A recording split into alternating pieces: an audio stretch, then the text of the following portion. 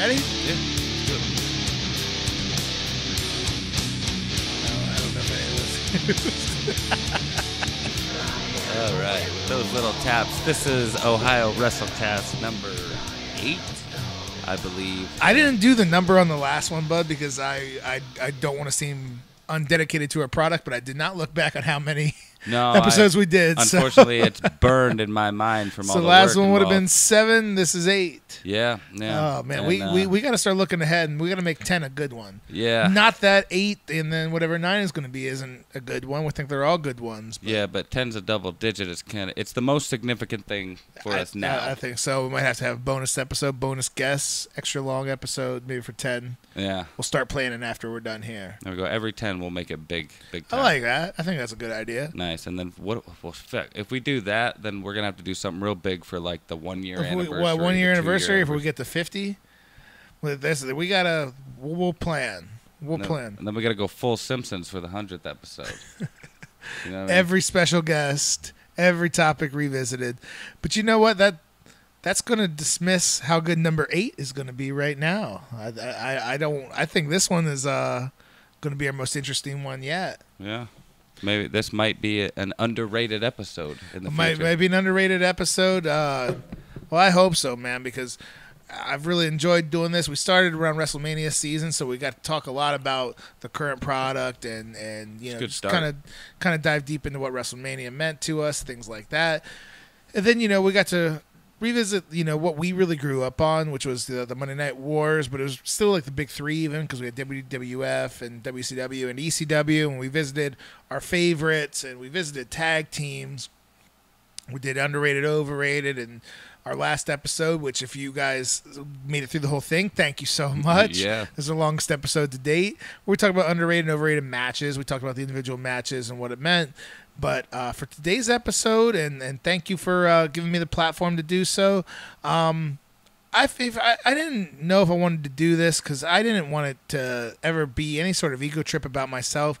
I don't think like my career is anything that is this, you know, incredible story. But after talking to some friends, including my Big Dan Candre out there, thank you for listening and subscribing, and thank you for everybody for listening and subscribing. But talk to some friends out there that, you know, they listen to this podcast because they want to support us, and they, you know, just support what we're doing. And they're not necessarily big time wrestling fans, but, you know, they sit through our podcast like, hey, no, I've went back and watched some of those matches or watched some of those guys you were talking about, and like, man, that's some good stuff. So for a lot of the folks out there that aren't super duper wrestling nerds, that are maybe getting their feet wet with wrestling, I thought it'd be a cool time to just tell my story and kind of tell, you know, my story personally and what wrestling means to me, but it's going to come with a ton of independent wrestling stories. There's so much that goes beneath the surface of what you see on TV, and I'm not going to share every secret imaginable today. But I thought it might be kind of fun to take the time and talk about what I've been through, what I knew about the wrestling business, and, you know, just kind of share my story with everybody today. And hopefully other people are interested and download and listen. No, I think that's a fucking great idea. Let's do you want to be my handsome moderator, and you let's lead everybody down memory lane? I will be the James Lipton to your James. Oh man, to your who doesn't love some everyone. James Lipton? Is he still alive? That's a great question. I don't know. If he was dead, it wouldn't be surprising, but I didn't hear about it. Oh.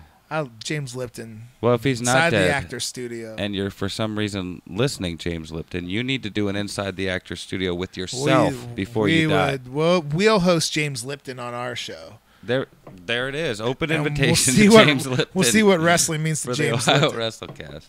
That'll be a hell of a one. Fuck, maybe you should save your story for that. If James Lipton is involved, You'll that tell the story again. That will get much more elaborate and detailed. It'll be the director's cut. Yeah. The Dickie Willis cut. Well, we can start with Dickie Willis. There's a Dickie Willis cut as part of this story. Well, there's no better place to start, sir, than the beginning. So tell me how. What got you into wrestling? I guess we'll go way back. Way back, man. I will give you my earliest memory. Now, what I was told was that my Uncle Ralph, and that's not his real name, I always just called him Uncle Ralph, my Uncle Jeff, was a big wrestling fan. Got me into it in the mid to late 80s. And my dad never really cared for it himself. He always would say, like, your Uncle Ralph got you into wrestling. My first wrestling memory, though, was we mentioned on the WrestleMania episode. I was maybe 4 years old in Massachusetts, and I remember going to my parents' friend's house. Back in the day, if you wanted to order a pay-per-view, just much like, when we were growing up, still made more sense for one person to order it and everybody throwing some money. So I remember, and back then, WrestleMania was 1988. So that was SummerSlam 88 came around. So even at that point, it was only one wrestling pay-per-view a year. It was a big deal. Wow. So I remember WrestleMania 4 being over at my parents' friend's house is one of those, like, let's all go over there. And somehow I was late to stay up late on a Sunday night, and I watched the Macho Man drop the elbow on the $1 Million Man and win the title in the tournament final at WrestleMania 4. And my memories are kind of vague in and out. Like, I always remember watching, like, Sunday morning TV, watching Superstars and stuff like that. Primetime Wrestling was on Monday nights, but I wasn't allowed to stay up and watch it. Like, I knew that was, like, where some of the better matches were, even at that time. Yeah, I wasn't allowed to stay up and watch it. Like, I always missed the last, like, hour of Raw growing up. Right. Yeah. Oh, yeah. You could maybe watch the 8 o'clock hour. I had to go to bed. I'd have to hear 9. about it from all my friends who could. Yeah, had cooler parents than we did. The next day. Yeah. Right. But you know what's funny, man, is a lot of my wrestling memories come from the move from Massachusetts to Pennsylvania, where I grew up, and it was the summer before my kindergarten year, 1989. Who else remembers shit when you're 5 years old? But I remember this sort of thing vividly. Now, my parents got me this. It was basically a wrestling encyclopedia, and I swear to you, I would pay top dollar if I could ever find this thing again. And I had this for forever. I remember, being yay thick, right? And lots of big full color photos, and it was like a red, like, hard binder. And at that point, I had only ever known WWF, right? Yeah. 1989. Now, as we know, going back, NWA was really big then too. Ric Flair and Sting and Dusty Rhodes and Lex Luger and the Legion of Doom. These are all guys that were never on WFTV at this point, right? Yeah. So, but I remember, knowing who all these guys were without ever seeing a WCW show, because I had this big red encyclopedia that I got from my move from Massachusetts to Pennsylvania. It was like a 8 to 9 hour drive in a moving van. And I remember looking through it, right? And I was looking through just for the guys I knew, because they had big color photos of Hulk Hogan and the Macho Man and Jake the Snake. But then they had Jake the Snake against guys that I never heard of, because they showed some of his stuff in World Class and in Mid-South. It had It showed all the territories. It showed all the territories. And it was just really the realization that there was more wrestling out there than what I had known. You had the small section of it. I had, and then now actually the biggest section of it, I think at the time. At that point, it was the biggest section, because that was after Vince had started buying out the territories, and really it was just NWA, like Jim Crockett Promotions, left. Because even then, those were, if you seen pro wrestling that wasn't WWF, you were seeing Ric Flair, Sting, Lex Luger, right? So those names are probably kind of ingrained in my brain. But I was looking, for all the people that I knew, and I seen Jake the Snake wrestling other people. I seen Ravishing Rick Rude and his previous territories, wrestling other people, and I'm like, well, who are these guys? And you would see pictures of Lex Luger. You're like, oh, it's Yuri Morton to Lex Luger. You see that he was part of the Four Horsemen, but now he's feuding with Ric Flair, and you're like, oh, okay, that's kind of cool. And so I had all these pictures, these big color pictures of wrestlers that I'd never really heard of, but they were somebody to me because they're in this giant wrestling encyclopedia. Yeah. Later on, WCW starts becoming more available. When you got cable, you could watch WCW Saturday Night. So you started recognizing who WCW was. Started realizing, the Steiner brothers were a team that came from there to the WWF. You knew that they were with the other guys. When Ric Flair came in, they made a big deal about him being the world champion, and you're like, oh, I know who Ric Flair is, and him coming to WWF felt like a deal. So those are my main memories growing up. And then, of course, we all grew up then through the Monday Night Wars when WCW got big. And I don't know about you, but on cable, was it 40 and 41 out here, USA and TNT? I had satellite because of where I lived. Yeah, satellite because you're up there in the hills. They were in 4 digits on that. Ah, gotcha. You had to earn it. On cable, yeah. I remember it was Channel 40 was USA and Channel 41 was TNT, so it was just up and down, man. Like when we Yeah. went to a commercial, Well, you always had that last button too. If you did it just right, you you do can, the you last can get button. it just right to go Yeah, back and forth between the two. but that's always a tiny button in the middle of the remote. The up and down, everybody knows where it is. Yeah, boop, boop, boop. It's Yeah, and it's starts to ingrained get- in your brain starts by to that get age. dark, and you don't have the light available to find that last button. Up and down. So when something would suck, you could change, or if the commercial break, you would always change the channel. Grew up to the Monday Night Wars, but me and Josh, man, we were always wrestling down in the basement. We would do full shows. It wasn't just like all right, I'll be Stone Cold and you be The Rock. Like no, like we Yeah. we wrote out our own Monday Night Raws and like with the openers, and we had our own made up characters for ourselves, and like we were part of the storylines and shit. Yeah. Yeah, no, we did all Me of and Nathan that. Metz did the same thing in the living room, and then it went into the front yard, and then we all got together, started doing it again in the backyard. Then you got a trampoline involved, and it got legit. Yeah, but it started the same way. Like we did start out as being like The Rock and Stone Not Cold. legit. That was with quotes. It wasn't. We- Nothing's legit. It was legit to Yeah, us. yeah, it was as Trampoline legit felt as like we could a be. ring. Yeah. But like we were writing basically fan fiction for WWE, and then we moved on. It was like, well, we should start our own characters and stuff, and that's how it Right. AHW was born. Uh-huh. Well, and so the thing was, man, is that I grew up out in Pennsylvania. I had some friends that liked wrestling, and it's the beginning of the Attitude Era, so it's hot, it's popular. But I get out here to Canton South. I came out my junior year in 2000, and I remember hearing, I didn't know anybody out here really, man. Like I didn't have a lot of friends, like getting started, new kid in school, junior year. But I heard a couple of guys like talking about their wrestling show, like they were booking it, like having a straight booking meeting, like in a study hall, and they're talking about the wrestling show, and they're like, like, oh, well, da should win because blah blah blah blah, and they're talking about the storylines, and I overheard it, and I just couldn't help myself talking to guys I didn't know, which Jake Young, Jason Mogus. Hopefully you guys check us out and listen. How you guys doing? What's up, fellas? So they're talking about the wrestling show, and I'm like, oh man, what are you guys doing? You guys doing a wrestling show? And they're like, yeah. And I'm like, well, I want to be part of it. And they're like, nah, you don't know how to wrestle. We're 16-year-old kids in high school. Yeah. And I'm like, well, no, never wrestled before, but like I like wrestling. I think I could be pretty good. And they're like, all right, you can come down. And it was at Al's Gymnastics, which we can talk about now because that will never be opened back up. He had hidden video cameras in his bathroom. Oh, yeah. Look Down up there. Al's Gymnastics. Al's Gymnastics in East Canton. Yeah. When- You'll see a whole story about it. we're gonna get to the independent stories that are gonna take some time. So yeah, I won't tell the Al's Gymnastics stories, but But just Google Al's Gymnastics. yeah. So they had the wrestling shows at this gymnastics center. They had like the big tumbling mats with a little bit of a spring was like the main ring. But of course, we went all around to the uneven bars and the pommel horses and jumped off of shit. Yeah. And we stole like street signs, like the Open Sunday, like real estate, like auction signs. We'd steal those because they made loud noises. Yeah, and they didn't hurt too They bad. didn't hurt too bad. We had cookie sheets. We had all that sort of Oh, stuff. cookie sheets were the best. The Cookie aluminum sheets are ones the because they were best. shiny. They looked legit, but they bent so we easy. had, They sounded there was, great. There was drywall tables.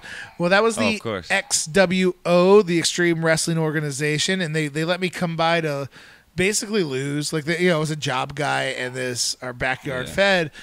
But, like, I don't know. Like, I did this thing where I could do, like a back rolling somersault where I kind of handspring, like, to my feet, like, really fast, and I turned around and did, like, a clothesline. And it was, like, the coolest thing they ever saw Sounded cool. in their life.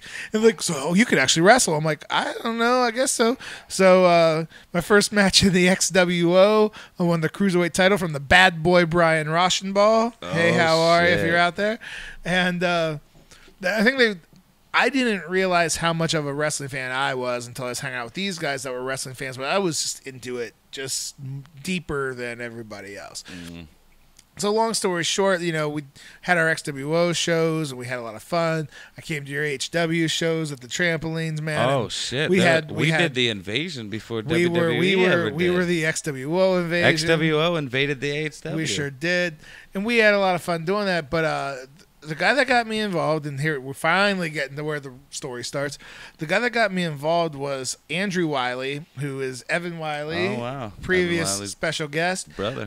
his older brother. Well, he did the XWO too, and like me and the Andrew. We laid out a match like really, really seriously for a show we did where we actually charged admission. We had like 200 people show up for like Oh, $3 wow. a ticket. How much you guys make? I don't know, $600. We had to pay for a broken Nice. mirror that goddamn John Pachuta broke.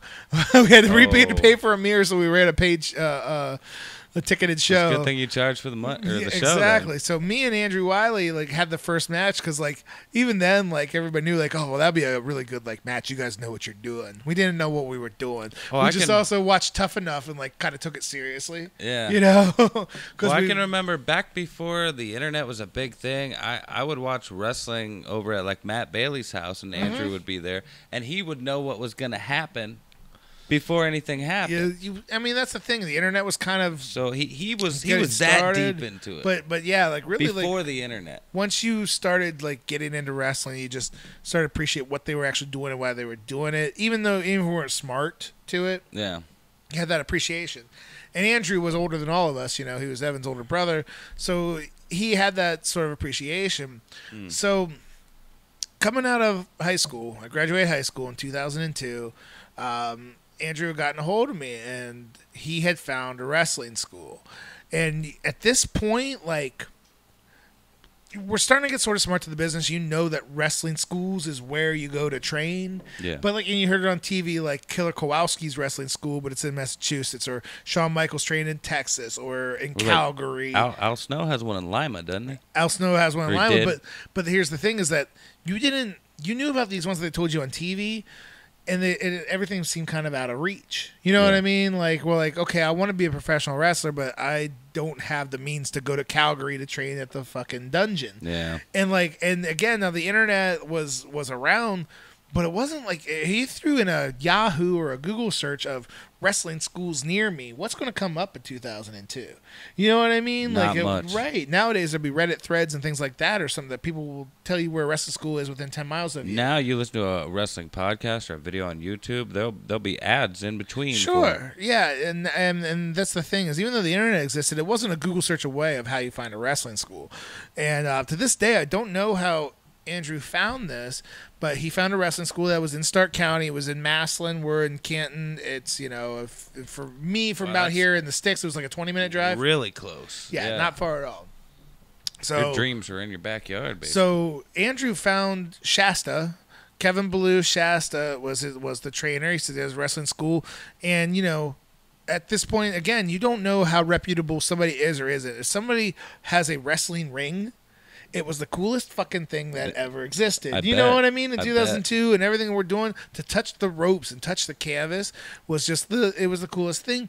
And so you didn't know, like, you kind of knew what independent wrestling was. You always see those multicolored flyers on the telephone poles with like the pink, the yellow, and the green. Yeah. And it's usually like Jerry Lawler versus Doink, like probably even today.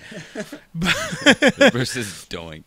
Right, ECW legend that you might not have ever heard of, but like One of like 3 or 4. Right, so you know the independent wrestling's there, but like you didn't really know the extent of it. Yeah. Even in 2002, WWF was kind of taking over everything. You didn't know, like, you know, ECW was gone. It was kind of a downtime for wrestling in right, general. it had to take a minute to pick back up. Ring of Honor and TNA were just getting started. So, like, really all there was to the common man was WWF. So, you know, we meet this trainer. We're in this, it's like the back of a pool hall in this, like, warehouse. It was actually a cage where some dude sold, like, just small hardware parts. And the other half of us was the wrestling ring. And that's where practice was. We trained from, like, 6 to 8 o'clock, 3 or 4 times a week. You know, and you started learning how to bump, and like it was one of those things. And I'm not sitting here trying to brag or be stupid about it, but like when they taught you how to bump again, like I seriously like watched Tough Enough, but like paid attention. Yeah. So like I kind of knew what you should do, and I knew how to flip. And I was 18 years old coming out of high school. I was in pretty good shape and everything. So like, and you know, I'd wrestled in high school. So the drills and the training and the cardio, we had we'd do 100 squats before we get started. We would run the ropes like back and forth for 5 minutes, crisscross with guys, drop down, get up, stuff I like hear that. those ropes are a lot harsher. Than it seems. Most ropes in There's not much independent bounce. rings is just metal cables wound as tight as you can, so when you hit them you bounce, but they cover them in garden hose. So I mean, you're not hitting the cables direct, but it's just metal. It's like running into metal. And every single person that's ever trained, when you first get started, because you run the rope so much, because you got to learn how to do it. So you're going to do it from 5-10 minutes at a time at least. Yeah. everybody will have a bruise right here under your armpit and right here at the top of your ass, because that's where you hit the ropes every time, and you're going to have them. Just like if anybody ever played football, like the first week of practice, you have bruises everywhere because your body isn't used to banging around and getting beat up like that, but it gets used to it. Yeah. And the bumps, I mean, you everybody who had a legitimate wrestling training, the first day, you're going to come home and you can't move, man. Oh, I bet. You were just stiff to the core. Once you start hitting the ropes, you're going to be sore, but your body adapts to it and you get used to it. What about that first bump you took? What about that first real real bump? Not bad. Really? I was told what to do, which I'm not going to share everything on this podcast, but I was told how to properly take the bump. Yeah. To protect yourself from the ring. Felt pretty good. Now, when I remember taking my first bad bump, the way that you're not supposed to take it and the way that the impact doesn't absorb to you perfectly, I remember that. I remember the first bad flip and I still, to this day, Mark, the only hospital visit I ever had from wrestling, okay, was from a regular hip toss in the ring. Okay, I over-rotated, went out a little too far, got towards the corner of the ring where the give isn't, you don't get as much give, and I just laid a little sideways, and I landed right on the left side of my tailbone, right where my tailbone meets my ass, right, and I got a good rotation, and it was an over-rotation, and I mean, pretty certain it was a bruised tailbone. If you've ever had that happen, if walking's not that bad, but sitting down and standing up is the absolute worst moments of your life. I bruised my tailbone. You can't. Any movement hurts. I tried to get back to work. I couldn't do it. I told them I couldn't go in. They said, you got to go visit somebody. So I went to the hospital. Told them that I fell on some ice because it was shitty weather outside. So, because I don't know how insurance would handle. That happens. How'd you bruise your tailbone? Well, a dude threw me across the wrestling ring. No, so I fell on some ice. Yeah. It doesn't cover that, buddy. And got my pain meds, and that's what it was. Just bruised tailbone. Need some pain medication, some muscle relaxers, and stay off it for a couple of days. My only visit ever was from just a bad normal bump, and I've been slammed through and on ladders and chairs and tables and the whole nine. I've done it all.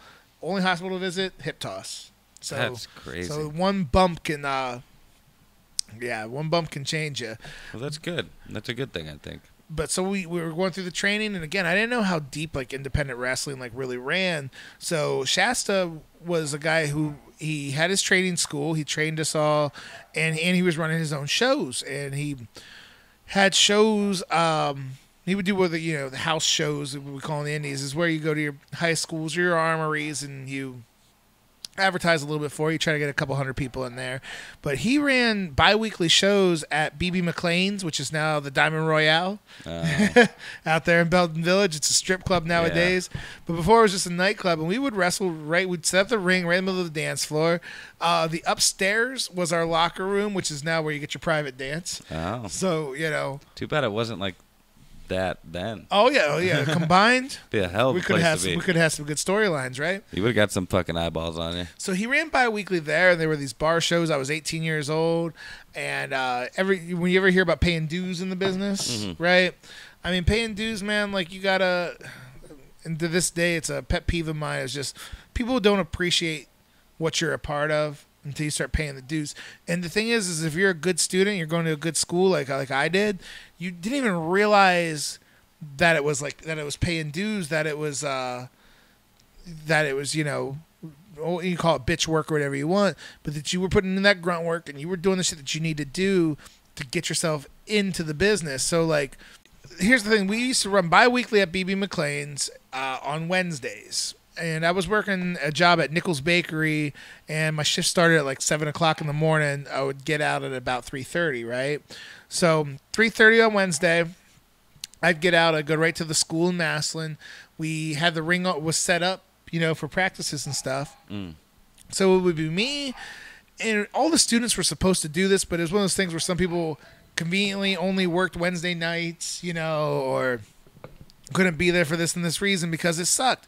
We had to go into the school, tear down the ring bit by bit, load it up into a U-Haul, drive it to the show, take all the shit out of the U-Haul, put it together bit by bit, right? Make sure everything was good to go. And then we would run security for the show. You know, it's not much security, but basically, especially at bar shows, people could be drunk assholes. Really? You would run security for the show? The students are secure. Almost most independent shows you go to, the students are the security. Oh, wow. Yeah, so you know, because again, especially like bar shows, people can be drunk assholes, want to rush the ring or what have you. Or sometimes security has to get involved and need to take a bump. Yeah, you know. All right, now that makes perfect sense. Like all the stuff you see on TV. Right, and shit. that was us, right? So we would do that. So we'd security for the show, do the whole show. The show would end, tearing down that ring again, loading it back into that U-Haul, and then we had to take it back to the school where we would unload it back into the school to get the U-Haul back. So usually by the time all that was done, the show's done, tear the ring down, get back to the school, midnight, 12:30, in the morning. All right. So now you got to at least get the U-Haul back to the U-Haul store. Somebody's got to pick that guy up, take him home or take him to his car. Wrestling fans, students, workers, we are 75% dirtbags.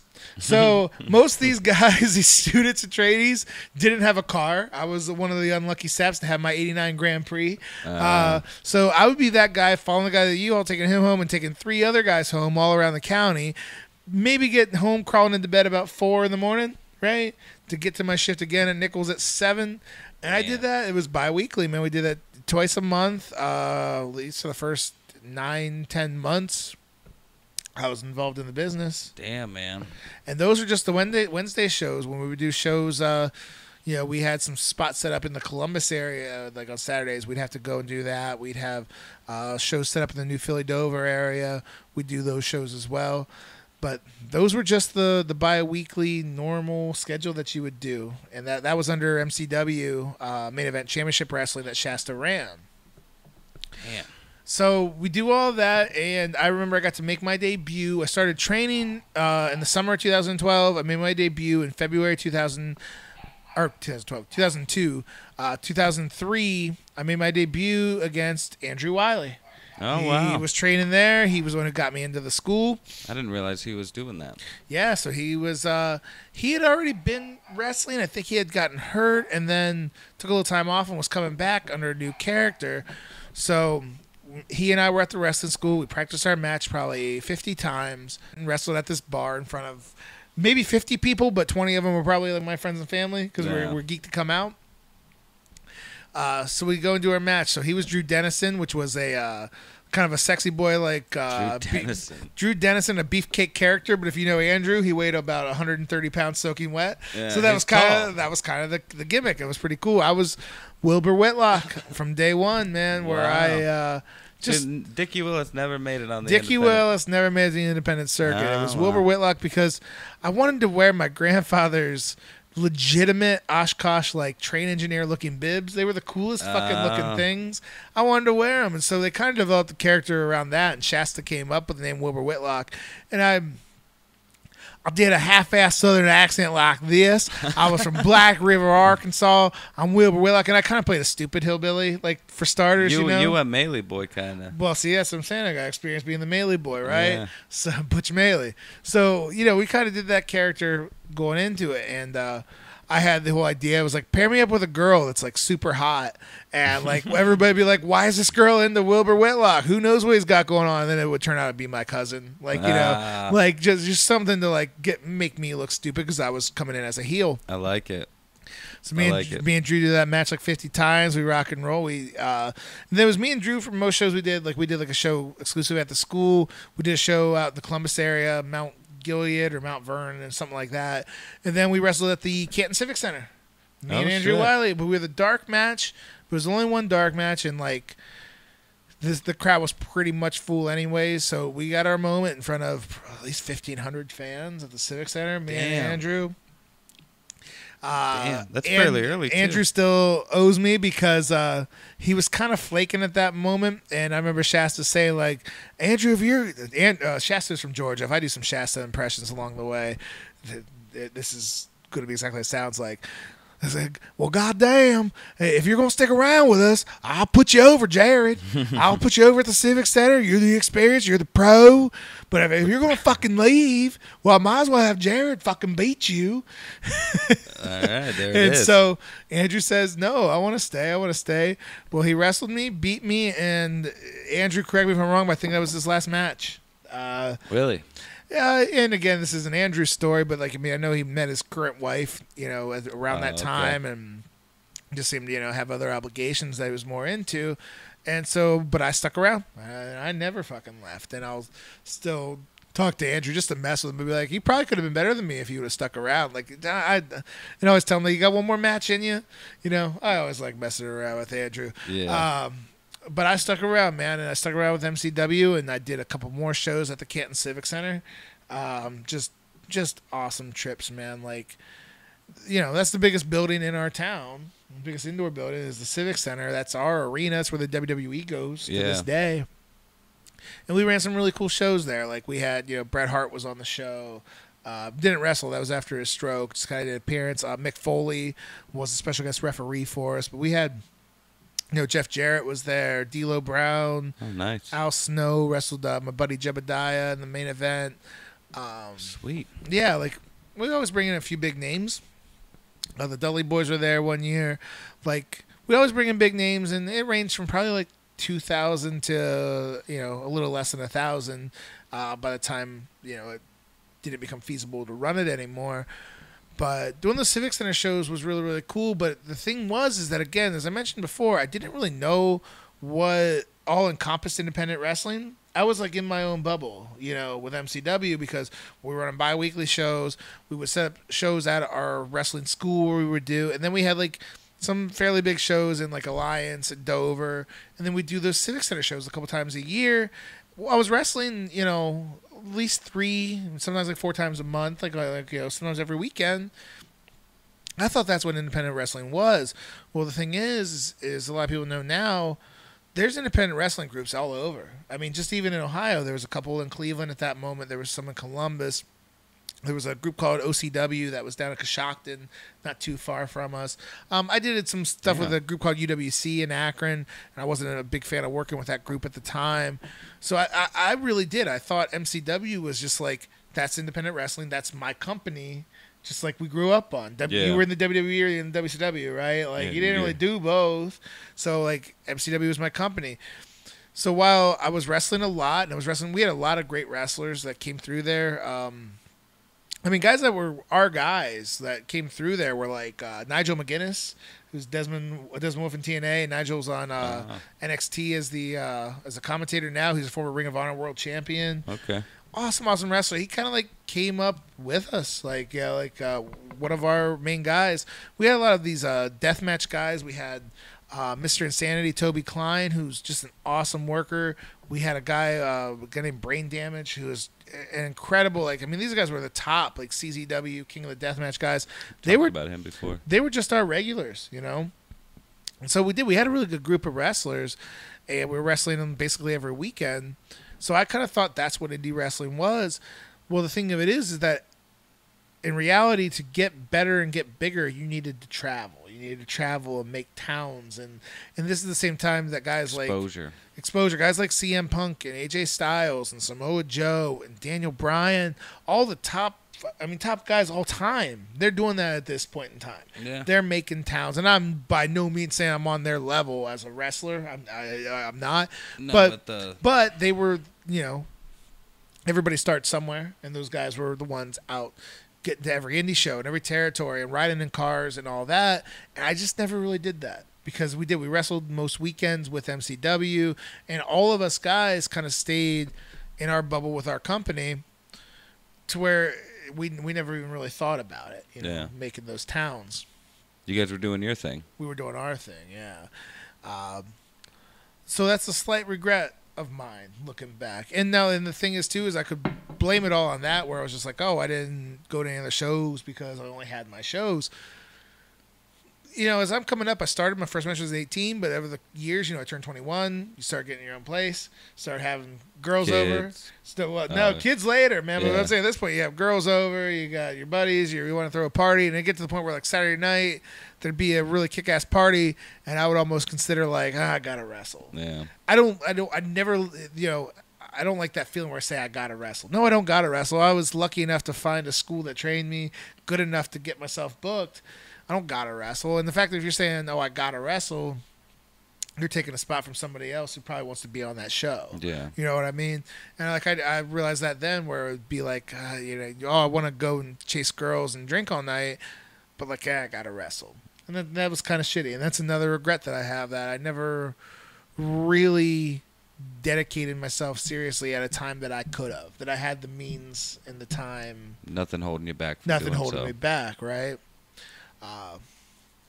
And then later we mentioned kids, and I had my son when I was 25.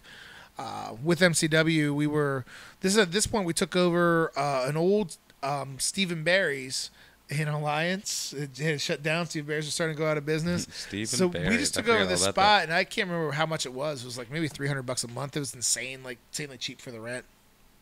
Then we could take over this whole giant space. We made our own WrestlePlex, and we set up the school there. Wow. Started doing the same thing, doing bi-weekly shows on Saturday, but instead of having like 30, 40 fans, I mean, it was always at least 100. And on bigger shows, we'd have well over 200. Shit. But we started doing these WrestlePlex shows, and we started expanding the roster a little bit, bringing new guys in from Michigan, bringing in some names just for those shows. And we're doing those bi-weekly, and just, at that point, I'd stopped, I don't want to say paying dues, but like I wasn't setting up the ring and stuff every night or anything like that. I'd actually come and help with the training school, help train new wrestlers.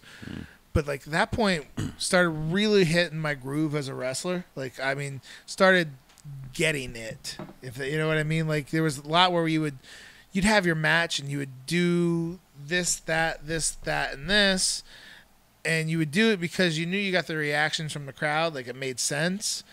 But you didn't really know why. And about 2011, I really started getting into my groove where I was like becoming a good wrestler and understanding what I was doing. You got it. It was that thing that everybody was like, you could tell that he really understood the business. Like right. I was doing my Triple H impression. Who gets the business? He could really understand this business. Yeah.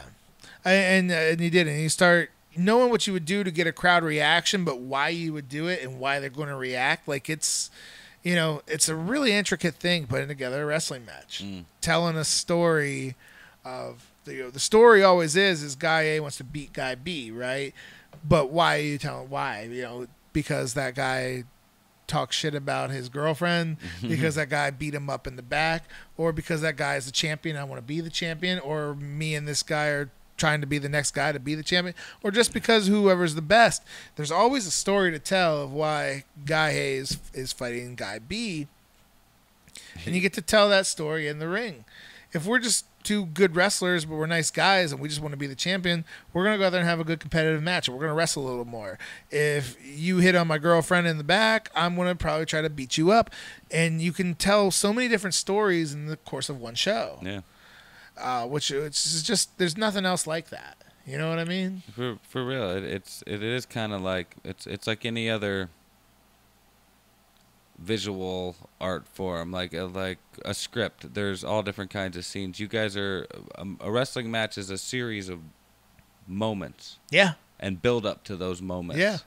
And if you execute it just right and you have enough build up for it to pay off in the end, it's really something fucking awesome. The payoff is where it's at.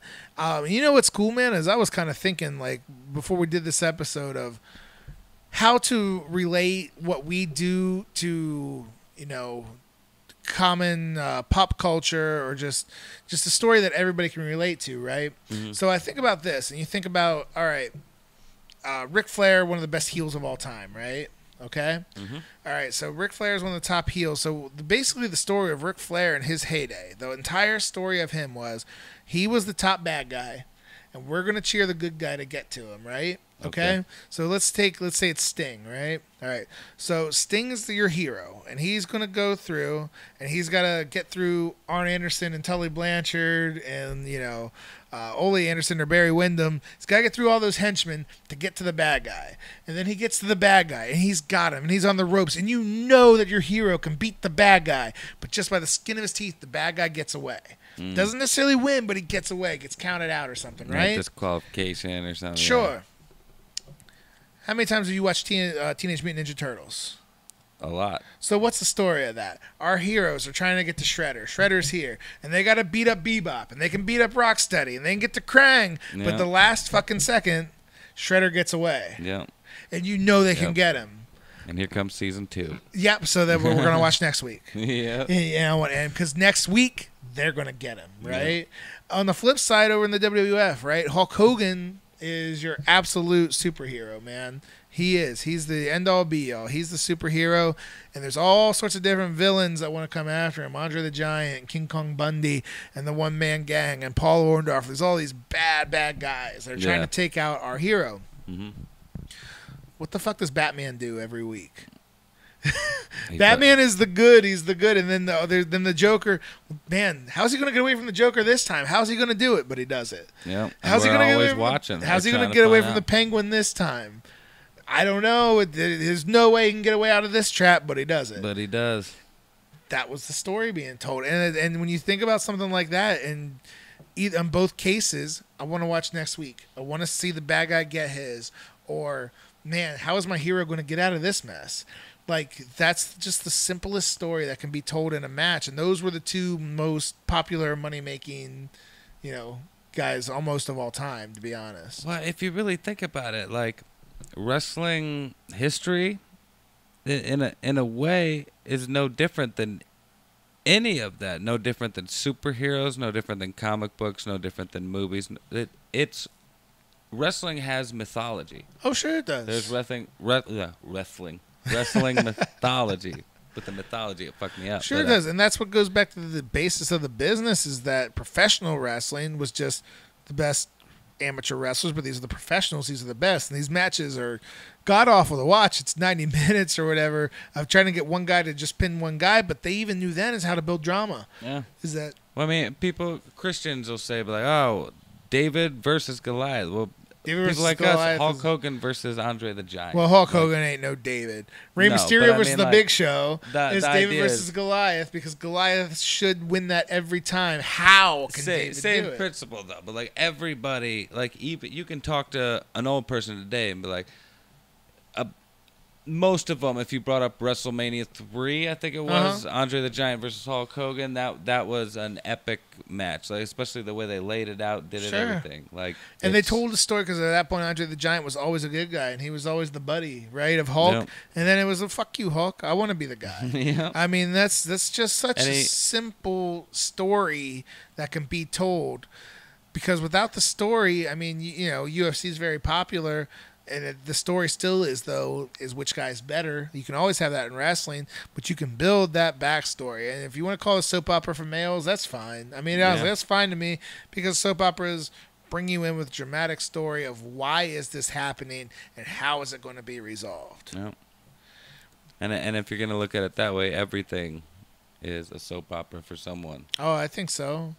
I mean, as you mentioned, movies and music and everything, man, there's a build and there's anticipation and then there's a climax, like there's a reason for all of it, like, because it's a story that's simply told that people can get into. Yep. Which, to this day, still love. Yep. That was a fun sidebar, man, just kind of talking about the idea of, getting it and getting a match, and you're always a live performer. Mm-hmm. Right? If you're on a movie set and you're trying to deliver a scene, if it's not exactly what they think is going to be perfect, they'll do it again. Yeah. We don't get to do it again. Like, we got to make it perfect live every single time. Yep. Just really is. It's an art form. Well, and it goes right along with what you were saying too about that's when you started realizing more about the business and how, and then I brought up the series of moments. Like, it's pretty relevant. Absolutely, it is, man. And you start understanding how to get that audience to be a part of your match. You're not just performing for them. You're performing to get them to be involved, and it's just really unlike a lot of any other sort of entertainment. It's not like being an actor or something like that. You don't get that real feel. Yeah. Maybe a musician might be similar, where you can maybe feed off of a live audience, but even then, when they're recording something in the studio, it's a finished product. Yeah. But I mean, most actors, like especially when it comes to like movies and stuff, they don't ever have to do it live in front of anybody. Musicians probably would understand. Actually, only comedians, stand-up comedians, probably the most similar thing we could probably compare it to. That you got to get it right, and you can only get it right once. Because even if you got a terrifically funny joke, if you fuck it up saying it, you can't just go and say it again. It's not going to work, even if it's awesome. It's not going to work the second time. Everything to come after it, too. Yeah, well, exactly. Once they start shitting on you, even if you got something incredible the rest of the way, man, it's going to take us a long, hard road to bring them back. Yep. Man, yeah, that's not far off. I never really even thought of that comparison, but that's, I think, pretty accurate. Yeah, stand-up comedy is a really good comparison, actually. Yeah. But so, at that point, we're doing MCW still. We're getting out some good crowds. And, I kind of realized, I had never taken any, significant time off. Luckily, knock on, you got some wood. Luckily, I've never been seriously injured, in the ring where I needed to take significant time off. Thank you. Yeah. And I started getting that feeling again where it was I got a show tonight. And, I didn't really feel like wrestling. And at that point, Dewey was born, my oldest son, and I'm like, I don't have to do this. And if same sort of idea, with the MCW product was doing really well, and I'm like, if I don't want to be here, somebody else should be here. It just made sense to me. So I said, I just need some time off.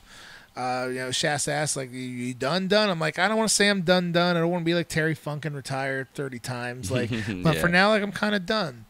And I did. It took about 9 months completely off. And then I started getting that itch again where I wanted to wrestle again. And I did one show back at the Firehouse in Massillon. not a real firehouse restaurant. They had a bar downstairs where we could wrestle. It was pretty cool. Wow. And did one show back. And then at that point, I think Shasta was done. He just didn't feel like running anymore. And for me, I just had that one match back. And I just... or if he's done, I was wanting to come back to wrestle for him, I didn't really want to go making towns doing the indies, I was kind of done again. Yeah.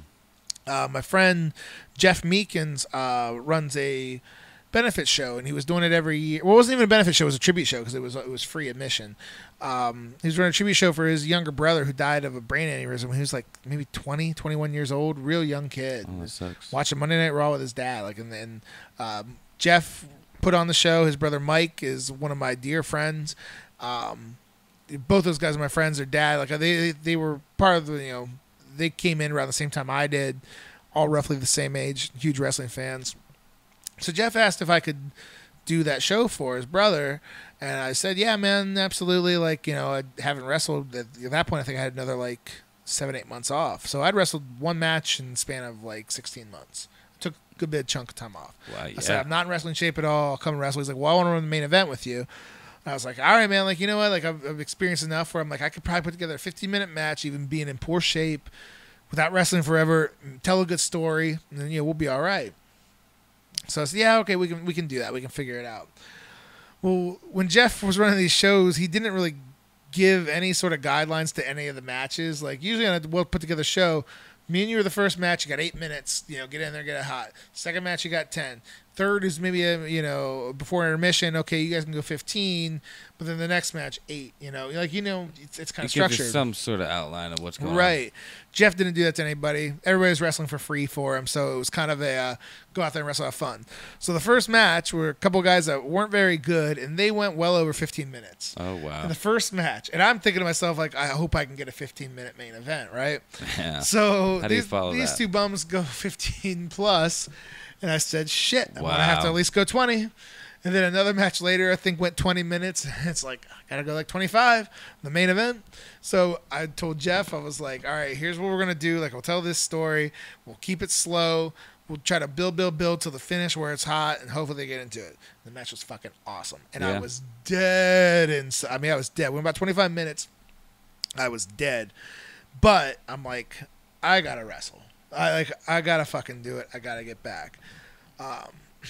so Mike Meekins and Mike and Jeff, they were both wrestling at a group that I'm still with right now called Mid Ohio Wrestling, that I absolutely love working for. And I, knew of the group. I don't think I'd seen like one show when I was first starting. But I go up to visit a show. I actually took Dewey up, and I took my buddy Evan Wiley. We went up to a show. We watched in the crowd. We watched M-Dog Matt Cross wrestle. He was a notable name. But I seen Mike and Jeff on the show, and I seen my buddy Patrick Hayes on the show that wrestled in MCW. So some guys that I knew. So we go and watch the show, and I talked to Mike, and I was like, is it cool if I come back? I'm like, yeah, of course. So I go and I met Dave Stafford, who's the promoter out there, and, like, this is the thing, man. At that point, I had nearly 10 years. I think you call it 8 or 9 in. And I didn't know how good or known I was. So I went up to the promoter. I was like, hey, my name's Jared. I wrestle as Wilbur Whitlock. It's a pleasure to meet you. Really enjoyed your show. Like, if you have a spot. And he's like, dude, I know who you are. And I'm like, oh, okay. Like, it made me feel good. Nice. He's like, yeah, you want to come in, man? Yeah, whenever you're ready. So I was like, all right. So I'm going to try to get back into the flow here. And again, I don't want to sit here and tell you like, oh, like I'm such a great wrestler or anything like that. Like, not at all. But like, I didn't know that I was any good at all until I started wrestling with a whole bunch of different guys, because I'd really been in that MCW bubble where I knew I was over with those guys, was over with that crowd. I'd have good matches with the guys I'd have good matches with. But like, I didn't know if I was really any good to the outside wrestling world until I started wrestling with Mid Ohio, and I just wrestled guys that I had met that night and like, okay, what do you want to do? What do you want to do? And put together a match and go out there and have a great match. Wow. And I really feel like my second half of my wrestling career changed when I wrestled the aforementioned Patrick Hayes. He was the Tri-County champion, which is the Intercontinental champion, basically the secondary title. Okay. He was a Tri-County champion. He was the heel. I was a babyface. They said, hey, you guys are going to wrestle at the next show. And I'm thinking like, okay, like I know Hayes was a really, really, really good worker. And I'm like, I'm excited to work with him. That should be cool. I think like the night before we had that show, Dave messaged me and said, hey, I'm going to put you guys on in the main event, which M-Dog Matt Cross was in the heavyweight title match that night. Put you guys in the main event. You're over. I'm like, oh shit, like I'm back in it. Oh, nice. So Hayes was awesome. Nice. He's saying like, man, like this is your night. You're getting the belt. Like what do you want to do? And we kind of came up with a couple good ideas and like just kind of tell a story out there where if you ever see Hayes wrestle, he throws the meanest chop out on the indies today. I'll put his against anybody. Oh, I believe you. So I was feeling froggy and I'm like, hey man, like, during your heat, anything you do, fucking light me up with a chop. After everything, you pull me up to my feet, hit me with a chop. You body slam me, you go to the next spot, hit me with a chop. Hit like 20, 25 chops in the middle of this match. And I said, when I get my comeback, I'm going to get them all back. So I chopped them all at once, like 25 times in a row. Right? Oh, wow. And I told him, too, I was like, if the crowd gets into it after the first 5, I'm going to keep going. If not, we'll take it easy. No, they were into it. They were excited as fuck to see me chop the shit out of them. I bet. I've had a couple big time moments, at that point in my career, some of the Civic Center shows, but like sometimes where you just know you have the crowd, right? Sometimes they're into you and they're cheering and you have a great match and they love it. There's only a handful of times where you fucking got them, and on this night we fucking had them, and we knew it. Like the palm of your hands. You could feel the anticipation in between every move for what we were going to do next, like with the last like 3-4 minutes of our match. So we knew we had them, and we finished our match. I won the match. The crowd went nuts, and we knew we were kind of made men after that. Like I knew, like okay, like I'm back. This dude's amazing. We got him, and like now I got my confidence about. Yeah. And now I was like, I was so excited to work with everybody I had in front of me, and I wanted to start making more towns at that point because I was like, better than I thought I ever was, to be honest. No. And I fucking got it. I understood why that match was great, and I wanted to replicate that as much as I could going forward. And it's still something to this day, man, that I do. If I have an opportunity to come to a different promotion or a different town, wrestle in front of a different crowd, I look forward to it and love it. And I now at this point have over 15 years involved in wrestling, have had hundreds and hundreds and hundreds of matches. I don't care if I'm out there in the second match of the card putting over a kid that's been in there for a year, because I want to make that story make sense. I'm a 15-year guy and I'm a fucking prick, and I'm going to make this first-year guy look really cool tonight. I like being able to tell that story and have it make sense. and it's still just something I look forward to today. I don't doubt that a bit, sir. And Jeff Lights Out Hughes, one of the soon-to-be best heels in the MMA game, even said you're one of the best heels in the indie wrestling game. So, possibly of all time. Jeff Hughes is a huge fan of my heel work. I actually get that almost everywhere I go. I personally enjoy being a babyface. I don't know, and it's not even like you like when people like you more than they hate you. Like, yeah. No. Like, I like being a heel. I like if I can get something to either make them cheer for the babyface like crazy or boo me like crazy. It's like, I got you. Like, you did exactly what I wanted you to do.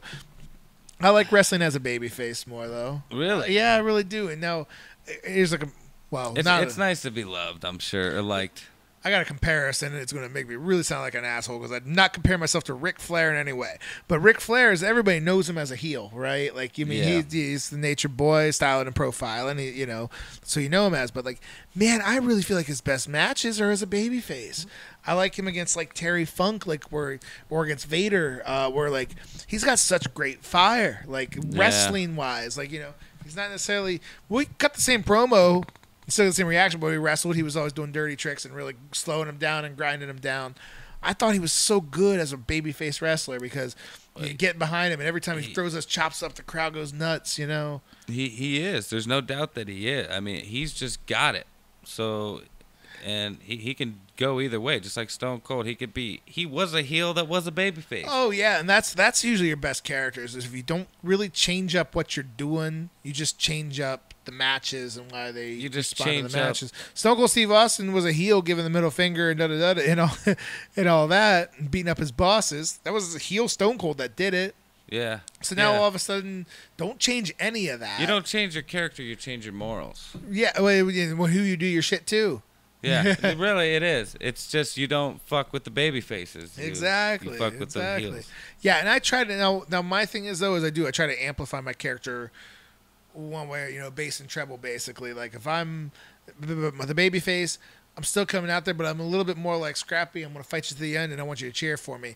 As a heel, I'm much more of a shithead, but I'm still scrappy and I want to fight you to the end. Because I knew that's what my character had to be. Like, I'm not the biggest, and I'm not much of a high flyer. But damn, you could take a beat. I'm technically sound. Like, I know where to be at all times. But yeah, like, that's kind of the deal. I never minded taking a bump. I love bumping for, as a heel for the baby faces. If especially if I'm fighting a big guy, if you throw one punch to me, I'm literally like flying across the ring like I got shot out of a cannon. Like I like making them look good. If I'm a babyface wrestling the heel big guy, it's the same thing, but instead of make it comical, I'm gonna make it look like he fucking killed me. Like legit. Stay down a little longer. Yeah, if I'm the heel, I'll fly across the ring, get back up like a big stupid monkey, and come back into you and take another one. But as a babyface, no, I'm gonna stay down. And I'm gonna make it look like you killed me. Sell it. You're gonna look like the underdog. You could take the same bump, and it's just the story you're telling going forward. Still learn stuff to this day, man. I got a fun story wrestling, which coming up plug-wise, July 27th, Dropkick Diabetes 4. We are going to be at the Guilford Lake Grill. One of my favorite shows of the year. Again, we wrestle that show, and we do it all to donate to the Akron Children's General Hospital for the Diabetes Foundation there, and we've raised thousands of dollars. One of my favorite shows that I do every year, so please check that out. Get out there, people. But one of my favorite stories from wrestling was Dropkick Diabetes 2. It was a couple years ago. Wrestled a six-man tag. Me and the aforementioned Meekins boys, Jeff and Mike. We were a six-man tag against Max Alexander, who helped put together the show. And then it was his tag team partners, Rhino and Tommy Dreamer. Nice. Right? Nice. And there's, I've wrestled some other names and stuff like that. And some cool stories. But this one was like the one, like I was telling Josh and Jeff, like we were wrestling in the basement doing ECW matches, being Tommy Dreamer and Rhino. Like, yeah, I bet. I don't doubt that. Fucking cool is that, right? And there you are wrestling them. Here we are wrestling them, and like kind of going over stuff with Tommy Dreamer. Like again, now here's the thing. Like I have 12, 13 years in the business at this point. I'm confident that I know what I'm doing. Obviously, Tommy Dreamer knows so much more. Right? More time and just in the ECW and the WWF and on TV, like he absolutely knows way more than I do. But I felt really confident kind of talking to him about what we were going to do with the match. And then he basically kind of told me, like, just stick with me out there because it was going to break down 6-man tag and stuff. So I'm just paired off with Tommy Dreamer, and we're on the floor doing, an ECW style brawl. And Nice. he just said, just keep feeding Timmy. So that basically means everything I do, I'm not fighting back on him. I'm just feeding to him and getting the crowd behind him. Gotcha. So we're doing a good old school ECW crowd brawl. He's taking me to the chairs and, ram me into the chairs, and we're having fun. And I see him grab a fan's pop. And I'm just selling. I hear him go, close your eyes. So I come at him, close my eyes, spits a giant mist of pop, and I'm selling like big stupid monkey. Wow, that's so cool. And I was like, and it's just the most over dramatic thing in the world. Like I'm completely 180 from him, 10 feet away, throwing big phantom punches, like thinking he's there. And I come feeding back into him, and I see him crack a smile, and he goes, "Fucking perfect." He drills me with a punch, take a big bump. I like it. And just so much fun, like doing that sort of stuff where you knew that you did something right. Now in the same time, I was out there on the floor with Rhino. He gave me a shot to the gut with, I think, maybe like a cookie sheet, and I fed my back to him for him to hit me. And he does. He gets me in the back. He said, "Hey, when you're feeding up with your gut, hunched over like that, look up so the crowd can see you. Look up so they see your eyes, and they know that you're hurt, and they know that you're scared that something else is coming." And I was like, getting 12, 13 years in, I'm like, man, the eye contact. Like, I can go out and have a match and hit every single move perfect, but if my eye contact with the crowd isn't right, like I know it now. Dude, tell a story with your face, with your eyes. You do. You tell facial expressions. That's awesome. Little shit like, man, if I, you always see times where they'll shoot somebody in the ropes and they'll duck the clothesline, duck the back elbow, and then maybe get hit. Well, like if I do that, I'm throwing one and I'm throwing two, and you're ducking it, don't get pissed. I'll say, "God damn it," and I'll turn around and boom, then you hit me. Like, you should be frustrated in the middle of the match. Like you're trying to beat the guy and the guy's outsmarting you. You should be frustrated, and you sell that with your actions, with your facials. Yeah, use it as fuel. So much stuff that goes into it that you gotta hit the moves perfect to protect yourself and your opponent, if anything else. But to build that story, but you also, it's acting. Yeah. Convey your emotions with your body language and your facial expressions of when you're in there. If you're happy, sad, frustrated, mad, like you sell that with your emotions in the ring. You're essentially a stuntman in front and center. Yeah, you doing the are, acting as well. and you're acting as well. And for me, like when I wrestle as a heel, I love Kurt Hennig more than anybody. Mr. Perfect, I think he was the best here. Tully Blanchard was also another great one. My idea as a heel, I want to be, if I'm in control, if I got you down, I am the toughest motherfucker on the planet at that moment, right? Because I got you down, I got you where I want you. I'm an asshole. I'm the baddest motherfucker out there. As soon as you hit me back, I am the most chicken shit motherfucker on the planet. I do not want to get hit again. That's a heel to the floor. I do not want to get hit again. I hate what's happening right now. I don't want to be here. And those are both two different guys that you want to see get his ass kicked. Yep. Right? The bully that talks so much tough shit, and then as soon as they get punched, they're crying like a baby. And the crowd wants you to get yours a little bit more. And you just try your best to not give it to them. And when you do get it, they love it even more. Oh, yeah. So many small stories you can tell in a match that the crowd doesn't even realize is happening unless we sit there and break it down for them, which we will, we're not going to do. Yeah. I can tell you examples of just in broad, but I won't ever sit here and tell you of like, oh, did you like this match? Like, I love this match. What were you guys thinking? Yeah, that's just one peek behind the curtain I don't really want to give. I don't want to exactly tell you how we got you to react this way because, by what we did. No. Even though it's there. Makes perfect sense. You don't want to be predictable either. No, you don't want to be predictable, and you don't want to be predictable with your matches because, and that happens a lot when you watch on TV. John Cena is a good worker by all accounts. You know what I mean? He gets over, gets reactions. But, nowadays when they're literally on TV every week, you get tired of the same shtick. Rey Mysterio is one of the most incredible athletes of all time, but you almost got tired of his shtick because even though he did incredible shit, he did it every week. Yeah. RVD did incredible shit every week. No, that's you true. see it, and it's tough when you have that much exposure. So we're on a much smaller scale, but we know we have roughly the same 100 to 150 people that want to come to every show. They're loyal. You don't want to, if you have a cool counter to one of your moves, you don't want to do it 2 shows in a row because then that's just part of your shtick. Not only that, but change it up. Counter can be foreseen after a while, and it's not so much a counter anymore. Yeah, exactly. He's going to do this because this is going to happen. Like, no, like, you want to keep it fresh. But, oh, he fell for that again? What a dummy. But there you go. But at the same time, if something works, you revisit it and maybe tinker to it. Something like that. Keep them on their toes. Right. If I have a cool counter in match 1, everyone remembers that. Well, if I go for the cool counter in match 2, but it's coming, and you hit me with something else, well, now it actually tells that story really well. But also you had something cool on top of something cool. It's actually a story, like a mechanic of storytelling, if you really... The moves themselves, they can evolve. Yeah, absolutely. Which, again, that's part of the, every time you're in the ring, it's a blank canvas. It's part of creating your picture. And sometimes your picture was really good the last time, but you just want to make little changes and intricacies to your picture the second time and make it better, make it different. Yeah. That's what we do every time out there. A true artist's work is never done. And I'm not much of an art guy in any other form. But don't get it, but I like to think at least I get this one. But you paint beautiful portraits on that canvas. Oh, you're a sweetheart. You are. Well, I guess that's probably a good point to end there, sir. I think so, man. And, I think we could probably fill up a podcast with some more just stories. Yeah, I was just about to say maybe we'll have a part 2 here. I think so. Because I got tons and tons of fun stories on the road, fun stories in the ring, backstage. I don't mind sharing some of those for our listeners. Nice. But for today, man, I thought that was kind of cool, kind of tell my own personal story and just, man, what wrestling really does mean to me and what I think we can convey. And by all accounts, if you see me at an indie show near you, I'd love to see you. Come check us out. But if you see one that I'm not on, go check out your local independent shows. Yeah.